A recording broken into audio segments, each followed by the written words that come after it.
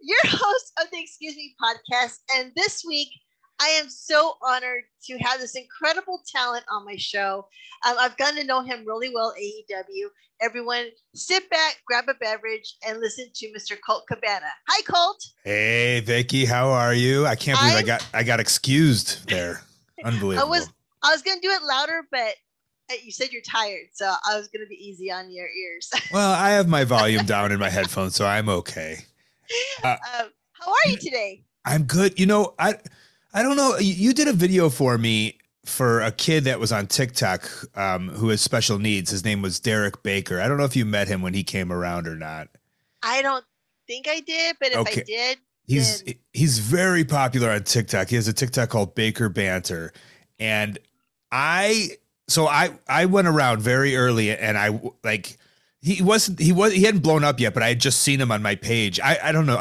You're on TikTok? You get addicted like me, right? Yeah, I am. Just so addicting to just watch and watch and watch. Yeah, and our algorithms plug, like what we're into. So I have an affinity for the special needs and wrestling. So this kid, he had Down syndrome, and he was just, everything was wrestling. And I was like, and we were in Jacksonville at the time, and it was just like, I'm going to blow this kid's mind, and I'm going to send him videos of all his favorite wrestlers and just get everyone from WWE, because that's what he was into, WWE. And I'm going to get him into AEW. And I got him a video of, I think Jericho and Cody and just everyone, and you. And I remember doing it. Yeah, and his reply back, like all he could reply back was, "Excuse me," and like you. And so now, like whenever I hear you saying that, I hear him saying that because it was so adorable. And I'm gonna have to follow him. The kid probably has more follows than I do. I think he has like 1 million, if not more. Yeah. Oh, I need to become his friend. Yeah, he's a legend now. But he was into you. He could not stop excusing people. Oh my gosh, that's awesome to know. Yeah. So just to fill in my fans of who you are, in case someone doesn't know who you are, which is really unlikely. Your name's Colt Cabana. You're currently signed with AEW, and you've been in Ring of Honor, New Japan Pro Wrestling, WWE, and also independent circuits and wrestling. What got you into wrestling? I mean, what was that first aha in your life? You said, "This is what I want to do." Well, yeah, I don't want to show my age too much, but I'm older than you. Yeah, that's true. so my first memory was my dad was a very casual professional wrestling watcher. Like he's the ultimate person Vince McMahon wanted, but did not hook. He was casual, but like he didn't become obsessed. I became obsessed as a child, and I remember him watching wrestling. And I remember on the screen, it's the first thing I remember was Andre the Giant getting his hair cut. And, going back and doing research, I believe it was Ken Patera and I think Big John Studd and Bobby Heenan at the time. And I could place that to me being 3 years old, right? Wow. Yeah, 3 years old going on 4 years old. So that's how long like I've been watching. And what was very cool was years later, I believe that was, I want to say like somewhere outside of New York State. I forgot the venue, but I actually wrestled in that building for Global Force Wrestling for Jeff Jarrett. And I didn't even know. So I got to the arena. It was where WWF did all their old tapings. But I was at the arena and I'm just like looking around. And I'm like, wow, this is so cool. They used to do all the tapings there. And then someone was like, this is where Andre got his haircut. And I was like, that was my first memory. That's so crazy how this has all come together. And since then, I became obsessed, Vicky, just obsessed with wrestling. I loved it so much. I was into sports. I was into baseball. I was into football. But I just was always into wrestling. And I always kind of say, like, I'm a kid of the 80s. I'm a kid of like Ninja Turtles and He-Man, and sports. And so like when you mix all those together, I think the ultimate, what would they say in the Venn diagram, the middle is just wrestling, I think. Wow, you're so talented, and I got to see your work a lot, especially when we were at Jacksonville a lot during COVID. Taping AEW, and your wrestling talent impresses me so much, and your energy, and but I'm also fascinated by how you are so popular on the social media circuit, and from all your podcasts to your Twitch. And so we're going to touch on that a little bit. But how has it been working with the Dark Order? Because you were there, during Brody when he was alive, and then with you, performing, after Brody. How has that journey been for you as on your personal journey being with the Dark Order? I've been reflecting a lot recently, and I've been thinking about my time in AEW. And when I think about it, the thing I'm the most grateful for is that I was able to be with Brody for that time in his life. Because if I wasn't in AEW, Brody is somebody that I wrestled with. I think we had a match in 2004. We had matches in 2005. So he's just one of these guys that was on the scene and hustling. And if we weren't in the same locker room together, I wouldn't have been able to spend those, it was, what was it? Maybe 8 months or 7 months, the last 7 months of his life. And I'm so grateful for that allowed me that opportunity. I think that's the most special thing for me being with AEW when you think about it all. And then we got even closer because I had pitched this story to Brody. Brody had just lost. I think he came and he lost that match to Moxley, and he was kind of put on ice a little bit. And I was like, well, I'm not doing anything, and I'm sure Brody needs some big wins. And, I'm happy to be the guy to kind of do it for him. And so I pitched this storyline, and then, with the Dark Order. And so, I'm so grateful that Brody and I, we would text back and forth, and we would call on the phone, and we'd talk about ways to kind of do this angle. And it brought us very close together, closer than, we had been close for years, but it was so cool. And then now I got almost indoctrinated into this family of the Dark Order. And I kind of got stuck in a vortex, when he passed. So, to me, it's like one of the most real storylines of like, I'm with the Dark Order. Like because our leader in storyline, frickin' passed away. So like, I'm stuck there. Like it's the most meant to be thing, I think. So, and I think we're all aware of that. We're all aware of, our job and of keeping the legacy of Brody alive with the Dark Order. And so, yeah, we've definitely turned into like a fun little family.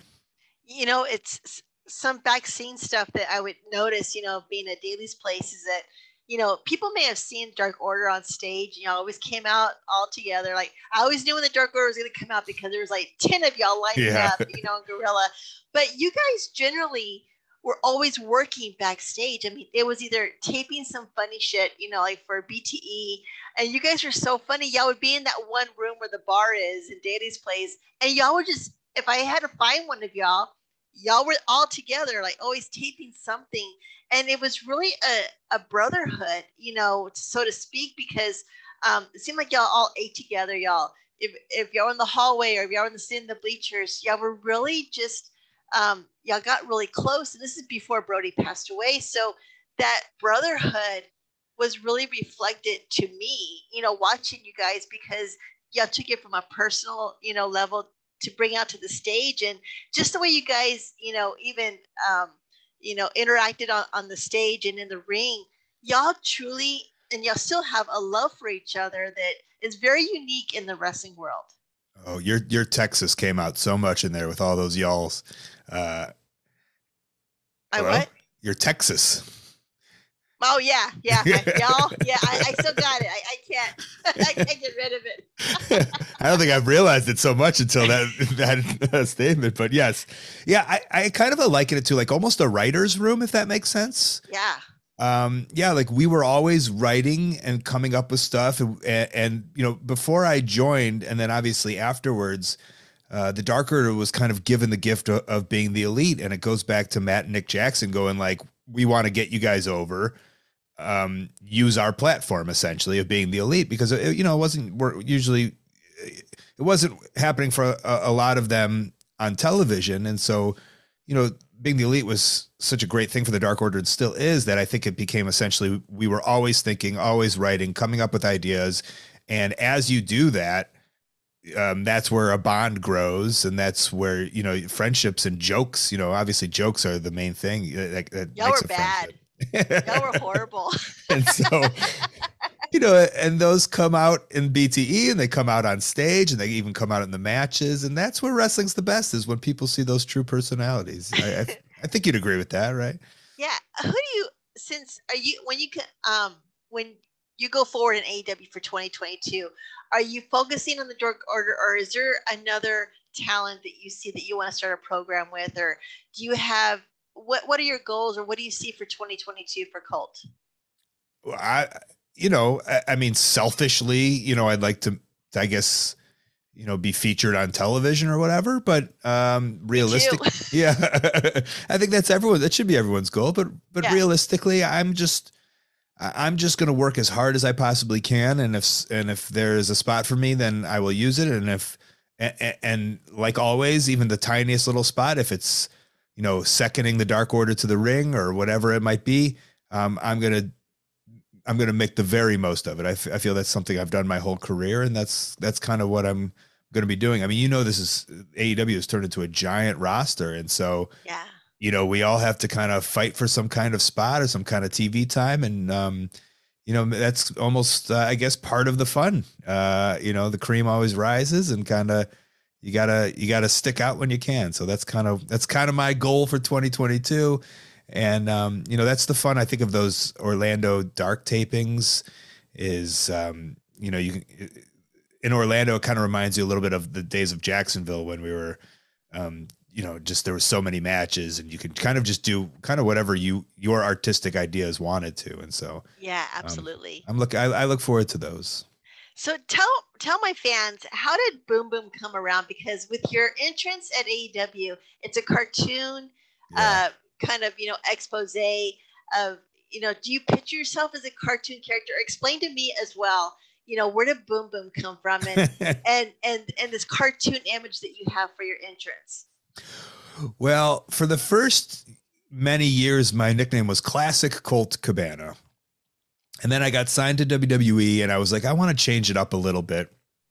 And I really just wanted something kind of like funky, with a little soul or something like that. And so that was kind of what I came up with was Boom Boom, something to pop, And yeah, when you see my entrance, it has those like kind of like Comic Sans boom boom, and that's kind of the pop of it. And then, my friend Kid Russell, he made my song, and I kind of told him kind of what I wanted. And I used to come out to Barry Manilow. So I used to come out to Copacabana years ago. Yeah.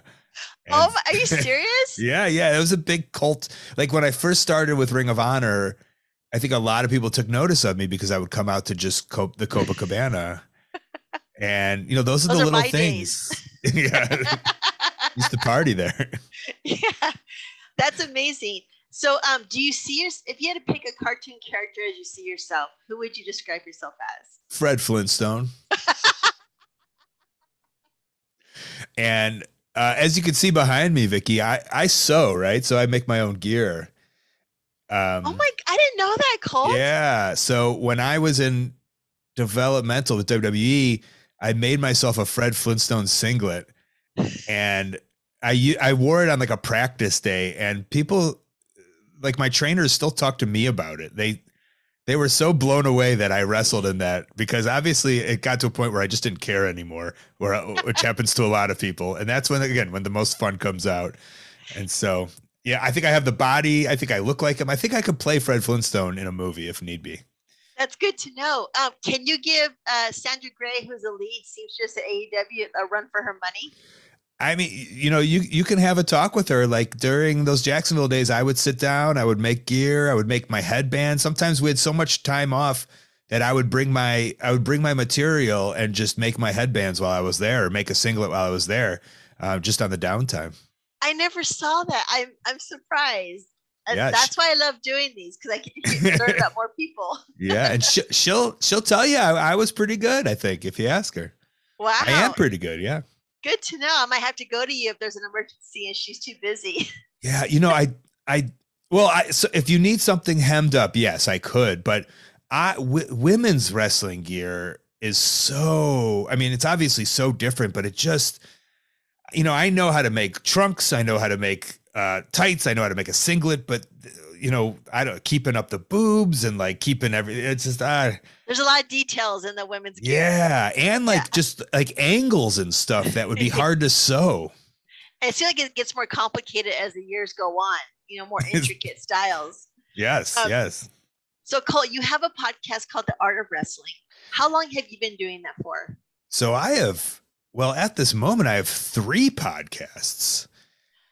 Okay, so let the fans know where they can listen, and me Okay. as well. Yeah, so I just dropped one, which is only 13 episodes, and it's just a binge thing. It's called Pro Wrestling Fringe, and they're 10-minute stories that I put music over and I wrote with help from others about weird things that have happened in wrestling. So these are like Netflix. It's a series, bingeable, Pro Wrestling Fringe. Wow. And I just did a new one. So like I did these years ago, but I just got the rights back to them. So I put them out now, and I made a new one to accompany it. And the new one is about when Harry Smith was 11 years old and wrestled in the WWF.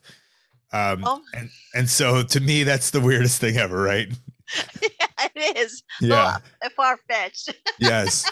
And then there's things like there's a man named Maurice Tillet who wrestled, who had acromegalia, who was like the same thing that Andre the Giant had, who people say that Shrek was made after. I did a story about him. I did a story about Sputnik Monroe, who helped change race relations in the Mid-South. And just different stories. It's a real easy listen. The weekly podcast I'm doing now is called Wrestling Anonymous, and it's a call-in hotline show. And people call in their weird wrestling stories, from wrestling interactions to, and I hope, your listeners will call in a story. People like who are neighbors with, someone was neighbors with Bad News Brown, and they went over to his house and he scared them. That's amazing. Yeah. That's pretty different. It's so fun, and I love taking the calls and editing the calls. And there's funny ones, weird ones, serious ones, the whole thing. And you can listen to that. That's Wrestling Anonymous. That's every week. And then, of course, The Art of Wrestling, right? I've been doing that since 2010. And I stopped doing it full time about 2 years ago, but I started bringing it back sporadically. And just this week, actually, I'm putting out a new one. I have 3 new ones. One with Alex Reynolds will come out this week. And we're going to get Vicky on too. Hey, I would love to. Yeah. What's your magic in doing, how do you find, I have like so many questions for you. Yeah. How do you find time to do podcasts, Twitch, TikTok, and work and then work out? How do you manage your time? Because I'm struggling here to try and keep up everything. I just have a hustler's mentality.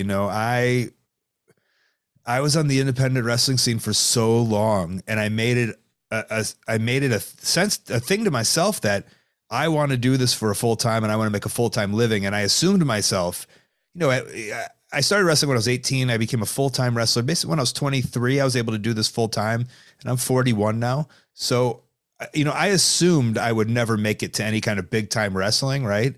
But I knew I was good enough to make $50 or $100 on a show. And if I did 10 shows or 11 shows a month and I hustled, I would be able to make a living. And then I realized, well, if I'm only doing 10 shows a month, there's 20 other days to be working. And so I need to be, I could do something else to make another $50 or $100 during those days. And then all of a sudden you start adding up the money and you make a real living, and you don't have to work at Costco, or you don't have to work at Walgreens or whatever it is.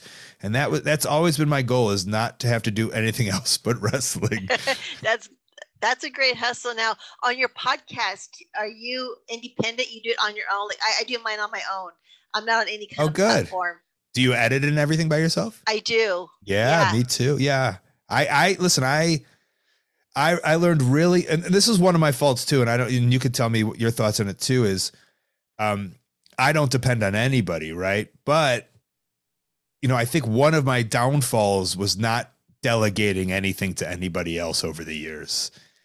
Too. Yeah, so I have a bit of a control thing, I think it is. Well, I just think I've gotten burned many ways where when I did depend on someone, and like my releases, I try and keep them like on Thursdays and Fridays, when I first started, and it wasn't working out that way, I would get really mad. And I just had to tell myself, you have to be mad at myself, because I'm the one that gave that person the job. If I want to get it done right, I have to do it myself. And technology is above my head where I don't understand it. So, I had to a lot of learning. I had to learn with that. But I mean, I like doing the work. It's a lot, but it feels rewarding to me. It's rewarding. Yeah. That's the important thing, is that it is like, I love being able, like, having all of this stuff and then editing and copying and pasting and seeing like all of the things on GarageBand, and you just see so much material. And then when you push play, it all comes into one thing. It's very rewarding. Yeah. I also learned that nobody cares about your stuff as much as you do. Amen. Right. And even if it's like not blowing the world up, it's still, to us, it's our baby. Yeah. And we're saying like, this has to be out on Friday, but somebody else, they don't, that you've delegated it to, that's not, the pressure in their head isn't the same as it is in your head. It's your name, it's your stuff. And of course you want it to be as great as possible. So I learned that too. And so I was like, I have to learn GarageBand. I have to learn iMovie. I have to learn OBS. I have to learn all of these things. Yeah. And you have amazing help. There's people I reach out to and I ask for help and they give it to me. And those people are wonderful and so many thank yous. But there's a difference between asking them for help and having somebody do some, having them be out of schedule, because eventually they're going to give up on that. Yeah. Yeah. So do you have sponsors? How does that work out for you with you being a public figure? Well, for years on The Art of Wrestling, I had people buying advertising time. My podcast came out in 2010. It was kind of the first person in the industry to have a weekly show who was still in the industry. And so it really took off, and not until Austin and Jericho and JR started doing the same thing, but they started doing it 5 years after me. So I had a real good jump start, and my numbers were unbelievable. It was really cool. You didn't hear about podcasts too much in 2010. I mean, I wasn't familiar with them as much, but you had to kind of like be on a limb and say, I'm going to try this and see how it works, because did you listen to other podcasts, or are you just like, I'm going to start a talk show and see how this goes? I was obsessed. So my number one is comedy. I love comedy. Yes. I love alternative comedy. So alternative comedy is kind of like the independent wrestling scene for comedy. It's the stuff on the fringe. And at the time, the alternative comedy scene had figured out that podcasting was like this unbelievable tool to get your comedy out and your point of view. And I started becoming obsessed, and I started listening to podcasts. I had a whole list of them, 50 of them. And I had noticed that no one in wrestling saw it the same way that the comedians did. And so I took a page out of the comedian's book, and I knew it would work. Well, that's the wild thing. People were like, are you surprised? I was like, no, like it was working so well for the comedians. Like I, as a comedy fan, was becoming such a huge fan of all these different comedians through comedy podcasting that I knew wrestling fans would become such big fans of wrestlers through these wrestling podcasts. And so that's how it came to be. And then, with that became good numbers and sponsorship money. And stuff's always kind of working its way in. So it's a lot of wheeling and dealing and hustling and keeping it going. I have to attest that your comedian side is very quick, because this week I'm releasing the jokes that I did at AEW, and you're one of the guys I asked to tell. Oh, that hasn't come out yet? No. Okay. And so you were so quick, and I was like, in all my years, I'm not going to say the joke because I'll let the fans go see that, but your comedy was like right on. I'm like, I have never heard of a joke on my punchline, excuse me. And you were so swift. I was like, man, he is good. Yeah. And I know it's wordplay. I really like wordplay. And it's weird that I've been able to dissect what it is exactly, but it's kind of how my wrestling brain works, right? The same way we would, like how I see it almost as a mathematical equation of like, hey, do this spot, then the people will come up. And that's why that's kind of how I use, I guess, my sense of humor is kind of dissecting the language like that. So, well, you dissected me pretty well. I was floored. I'm excited. And then when I think I overheard you asking someone, I was like, oh, I want in on this. You did. And I know how not frustrating it is, but like when you're trying to do a podcast and you don't want to ask somebody and like you're looking for content and it's kind of, it's hard. Like I understand where you were from. So I knew if I was like, hey, I want in, you would be excited about it. It's hard because we're at work and, I work with I have an amazing environment of all this talent around me. And I would love to bother everyone for an interview, but I want to be respectful for everyone's time, because usually it's a lot of just waiting and, see what's going to happen that night. But when you did say you want to do something, I was like, I'm going to get him on my podcast, because I'm kind of like, I'm a little shy, and I want to be reserved, because I want to respect the guy's time. And so I've had a whole new like friendship with you. I'm like, he's my friend. I'm going to ask him to be my show. Of course. Yeah, I really appreciate it. And I've had to ask so many people over the years to do stuff, so that like, I'm always, if any wrestler ever wants to do anything, I'm the first to jump in and volunteer, because I know how I kind of have that same shy energy too. So I get 100% where you're coming from. It's I could see it. I could see it in you. That's why I was like, oh, let me make her feel good. I want to accommodate. Of course.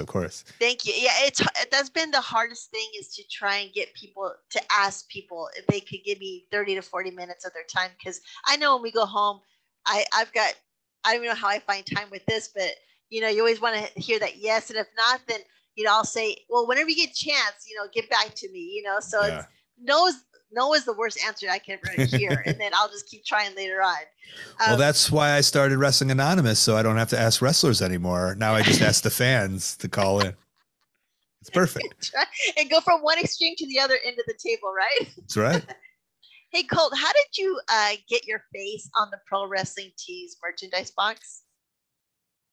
I'm doing the face for audio people.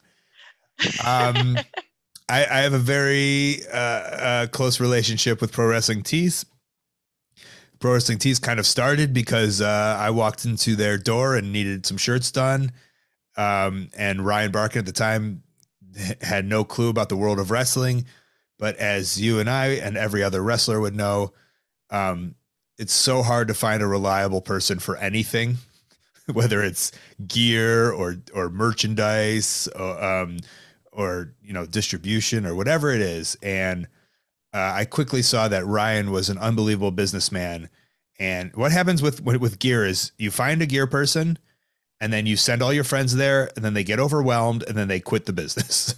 Right?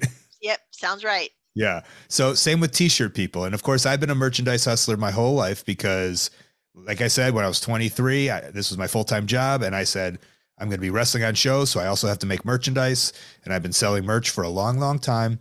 And, I found a merch guy in Chicago. I said, make me some shirts. I sent him my friends. And not only did he do a great job, he made his business bigger to accommodate everything as opposed to just quitting.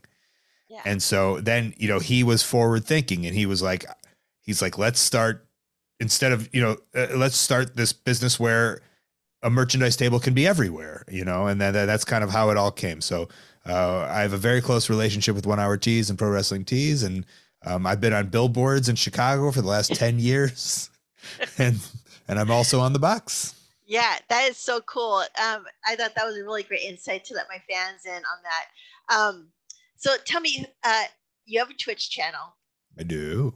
What is your secret? Because it seems like everything you touch, it just grows. And I'm like, I want to be like Colt. Like I see all your projects of it. I want a podcast like Colt. I want a Twitch channel. I mean, I'm so motivated by you. And it's so great to have my friends doing these incredible things because it keeps me going. Because if it wasn't successful for other people, I guess I wouldn't be that, interested in doing it. But your Twitch channel is so much fun to watch. And what is your secret? I mean, because it just works for you. I mean, you have, let's see, on Twitch, you have over 22,000 followers. Like, which I'm not proud of. I want 600, and I'm like, I want 100,000. Oh, you do? I mean, I want 1 million. No, I said I want 100,000. Oh, you want? I was like, that's not what I got my information wrong. No. Yeah. No, but of course you're a gamer, so that has to be. No. I was never a gamer. I didn't play games until the quarantine. You're kidding me. No. Do I look good at games? I've become obsessed with this game called Fall Guys, and I've gotten very good at it. See, Um, my mod's trying to get me to try Fall Guys. yeah. I'm barely in Tetris and Family Feud and Animal Crossing right now.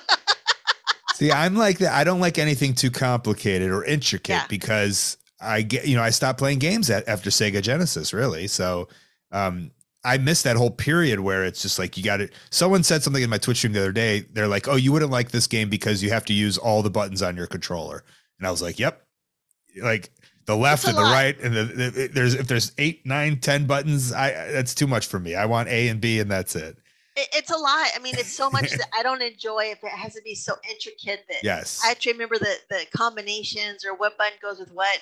It takes the fun out of it. And I have to be, my mom told me, you have to be happy with what you're playing or else it's not going to work for you.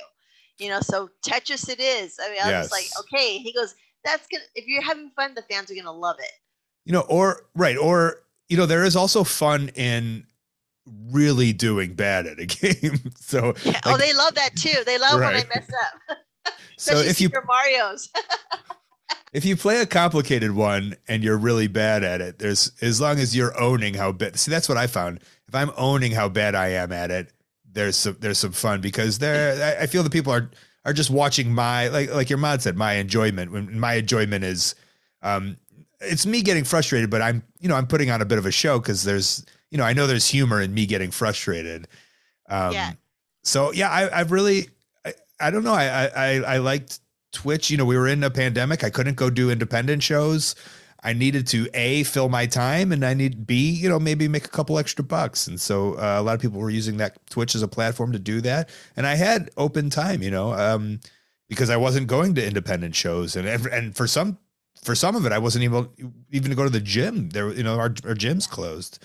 So that was something I did. But, something that you said was like, you'll watch me do stuff. And I think that's the best, is to be influenced by the ones that you like. And that's a step I've done my whole career is I'm not necessarily stealing the ideas of people, but I'm seeing the things that I enjoy as a fan. And I'm saying, can I do this as a creator for other fans, like-minded people?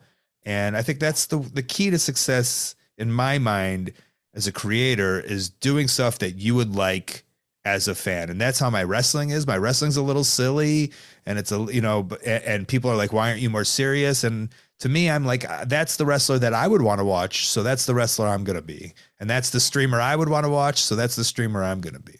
Yeah. Do you have a stream deck? Do you use that on your Twitch? Yeah, I got a stream deck.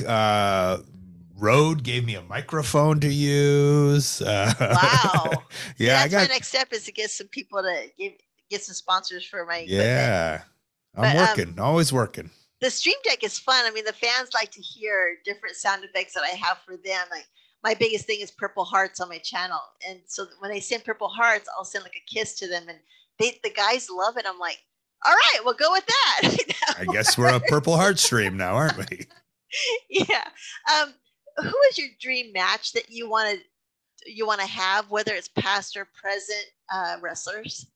Well, I think years ago I would have said Kenny Omega, but he's too famous now that everybody says, you know what I'm saying? Like, everybody says it. So it's not as fun. But when I want to wrestle Kenny Omega, the Kenny Omega who wrestled the blow up doll and the 6-year-old girl, I don't want to wrestle Kenny versus Mox and deathmatch Kenny. Yeah. And so, I went, the company that Kenny came from was called DDT, and it was just in Japan, and it was just known for its weirdness. That's where those matches came from, the blow up doll and the 6-year-old girl. And I went and toured with them, and they were like the perfect fit for me. It was so great. And, that's where Kenny kind of thrived and got his name. And that's where All Japan and eventually New Japan kind of, they were like, we need this guy. So I think that era of Kenny I would like. And then my hero is a wrestler named Les Kellett.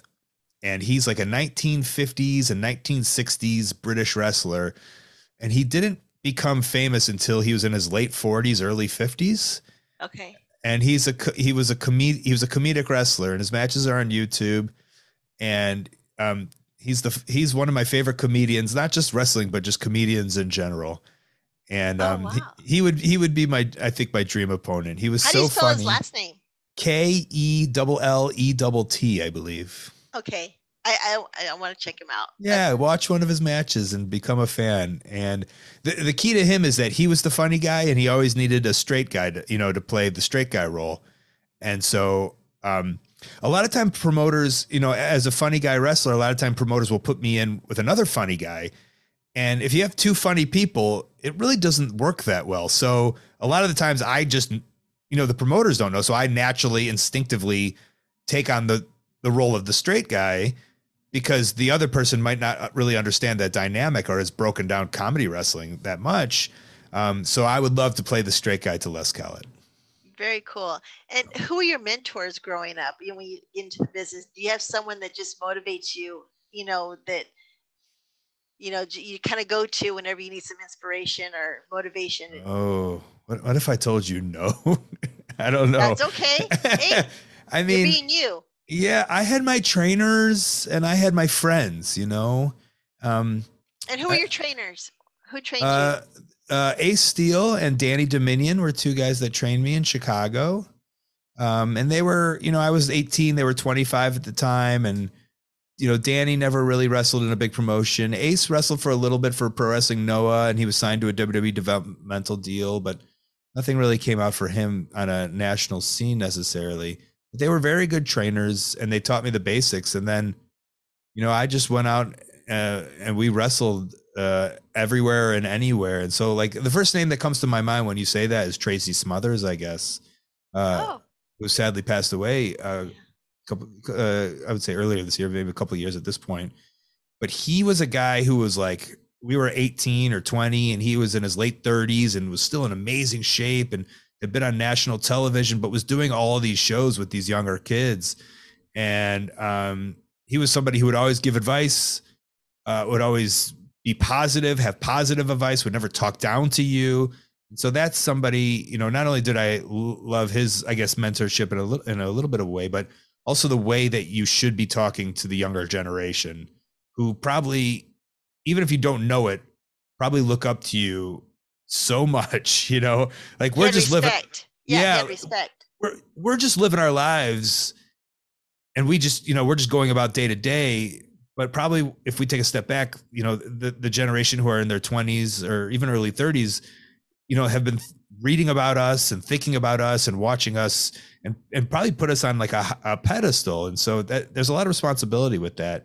And a lot of people don't do much with it. And so, I think Tracy's someone who I learned that, you should do something with it. And by doing something, you don't have to like make any grand gestures. You just have to be nice and respectful. Such a small thing in a big world, right? Yeah, it's true. All right, so I have some fan questions for you. I picked out two. This one's from Chris Britt. He says, "Hey Colt, what's up? I got the pleasure meeting you on the Jericho cruise this past year. What was your experience on the cruise, and did you like it, and would you go again?" Were you on the cruise, Vicky? Not only the first one. I didn't go on the previous one. Okay, I was on the first one too, I think. Oh, okay. Yeah, I didn't go on the second one. It was either TV or the cruise, and me and Nyla stayed for the TV taping. Gotcha. I think there's been three, right? Or there's three, so I was on the second one. That's right. Okay. I was on the first and the third one. Okay. And I had so much fun. And I was, Chris gave me the ultimate compliment afterwards. He's just like, "You're perfect for these things because the wrestling is just on a boat and it's having fun." And also, hold on, I gotta let in my Amazon package. You could edit this out. That's okay. I will. Okay.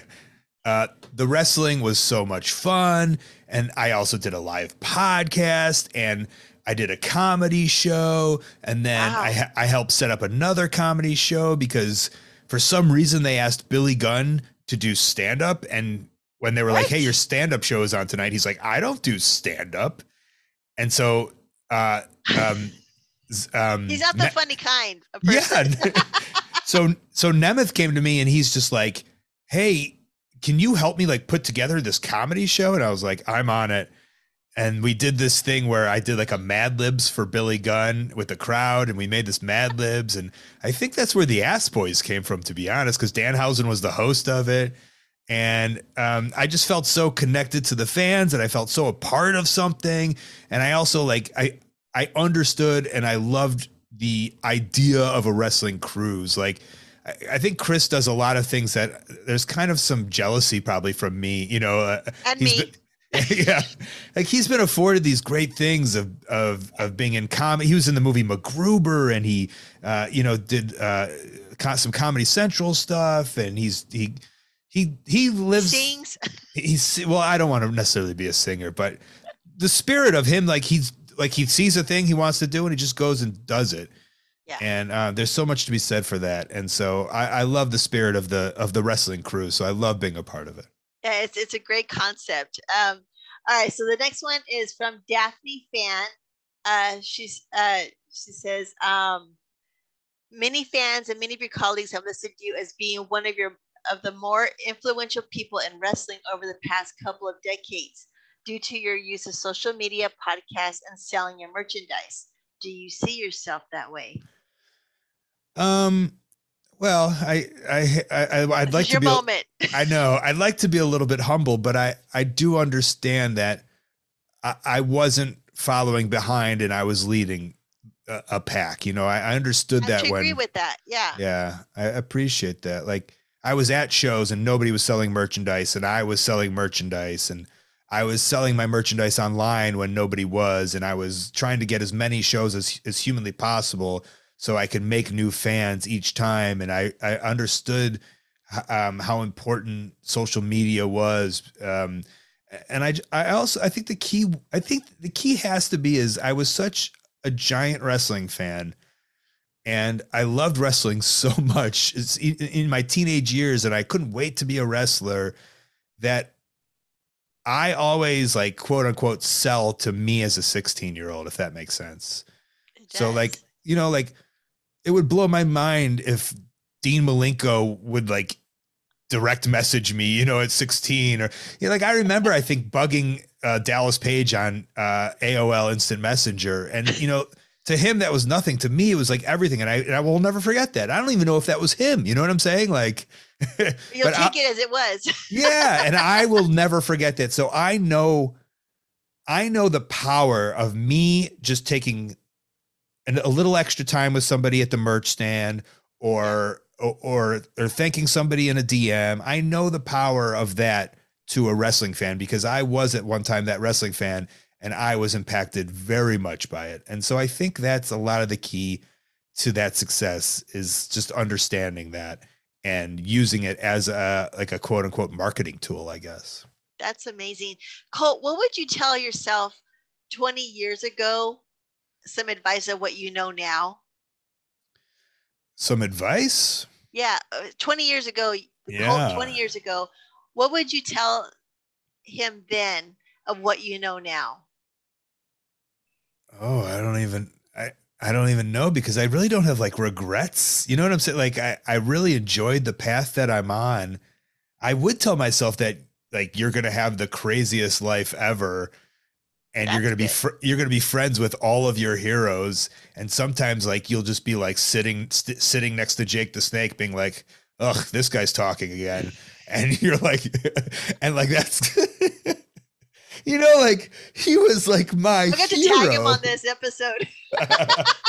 And I love talking to Jake, but just the idea that it would even be in my head. Yeah. And that happens. And sometimes I have to like check myself and just be like, Colt, what are you doing? And then I'll be like, oh yeah, listen to what he's talking about. He's the man. Yeah, it would be more of like a wake up call of like, you're going to have the exact life that you've always wanted. And I'm so grateful for that. Maybe some advice would be like, hey, learn how to do nutrition better. Maybe, you know, so I can look more like a wrestler, I guess. I don't know, but. Okay, we're gonna do something fun. Because you're so funny on a personal level that I know. Wait, Vicky. Work. Huh? I would tell myself to learn Spanish and Japanese. Wow. That's what I would tell myself. That's good advice. Got it. I'm Mexican. I can do the street Mexican language, but my grandmother is still disappointed to me in this day. So maybe I'll give you that advice. So when I'm 20, I'll tell you you had been 22 at the time. I'll tell you that also. Yeah, get your shit together. Learn the language, would you? Yeah. Okay, we're going to do some one word association so the fans can see where your mind is at with these words. Give me one word that comes to mind when I give you this word. Cheese. Fat free. That's 2 words, but I hyphenated it. I only eat the fat free kind. Superhero. John Cena? Peacemaker? That's what I think of. Microphone.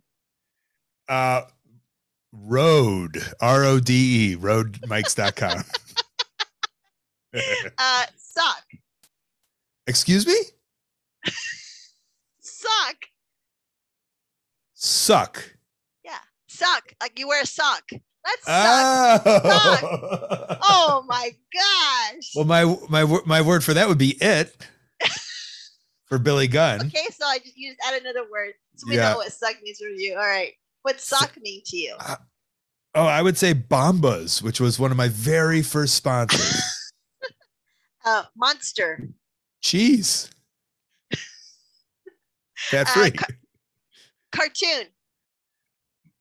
Greg, my brother. Did you know my brother's an animator? No, I don't. He's worked on Family Guy for 15 years. He's the director. Are you serious? Yeah, he's such a talented animator and drawer and cartoonist. What's his Instagram? He's not on social media. Oh, because he doesn't have to be, right? He's working in corporate cartoon. That's amazing. Yeah. Colt, where can the fans find you on you have a merch website, which is coltmerch.com, which I love the merch that you have. Where can the fans find you? Yeah. Coltmerch.com has everything, including these documentaries I made. That's another thing that I made these wrestling documentaries very early before like Drive Along or whatever it was. In 2010, the very first one was made. It was 2009. It was me and Bryan Danielson before he went to WWE. And we documented the life of an independent wrestler kind of way before people were doing it. And it was so successful. I made two other ones. So there's 3 versions of that with different wrestlers. And then, yeah, I've got I got a children's book that I wrote that's available at Colt Merch, all types of fun stuff. Yeah. It doesn't have to be just t-shirts and pictures. Yeah. And then everything is at Colt Cabana, Twitter, Instagram, Facebook, YouTube, TikTok, Twitch. And again, one more time, like I would just love for people to listen to Wrestling Anonymous, and I would love for people to call in their stories. It's anonymous stories of just like anything fun that has to do with wrestling that you would like, that maybe you don't have a platform for, but this is your platform to tell this story. And I know I have so much more. You can watch me on AEW, AllEliteWrestling.com, Dark and Elevation, and sometimes Dynamite and Rampage. Yeah, sometimes I'm there too. Colt, your attitude is so positively infectious, and I'm so happy to call you my friend and honored that you took this time out to be on my show. I wish you so much success. I'll see you at work this week, and I wish you just so much abundance of blessings because you're incredible. I watch you, and I'm just inspired by you from all your projects. So I've been watching you for a long time, and I'm just thank you for just paving the way for the little people like me to have a Twitch channel or a podcast. Well, I mean, Vicky, you're one of these people too. It's like you're in this Jake the Snake mode of like, wow, that's Vicky Guerrero. I'm such a wrestling fan too, so the admiration is definitely mutual, and I'm so excited to get you on my podcast and to talk all about just the history and. I would love to. I sat down with Chavo, and we're going to put it out later. And so, just learning some of the background I didn't even know of the Guerreros was so cool. So there's a lot. Yeah. It was mind blowing. So that's going to come out eventually, but I think it'll make a nice 1-2 with Chavo and Vicky. And I would love to. Anything for you, my friend. Oh, I appreciate everything. And this was so fun. And yeah, I'll see you at work. All right. Thanks, Cole. Have a great day. Bye. All right. Bye. All right, everyone. There you have it. The legendary Colt Cabana. He's such a delight. He makes me laugh every day at work. And I'm so happy that he took the time out from his busy schedule to be on my show. And guys, Thank you for all your support. It's season 3 of the Excuse Me podcast. I encourage you to please spread the word, to click, like, subscribe, download, play my episodes. And I am just blessed of the turnout of my podcast and the support that I get from all of you. And I thank you for your continued support. And check us out next week because we have a fantastic guest on the Excuse Me podcast. So be ready to listen for that. Take care, be kind, and excuse me!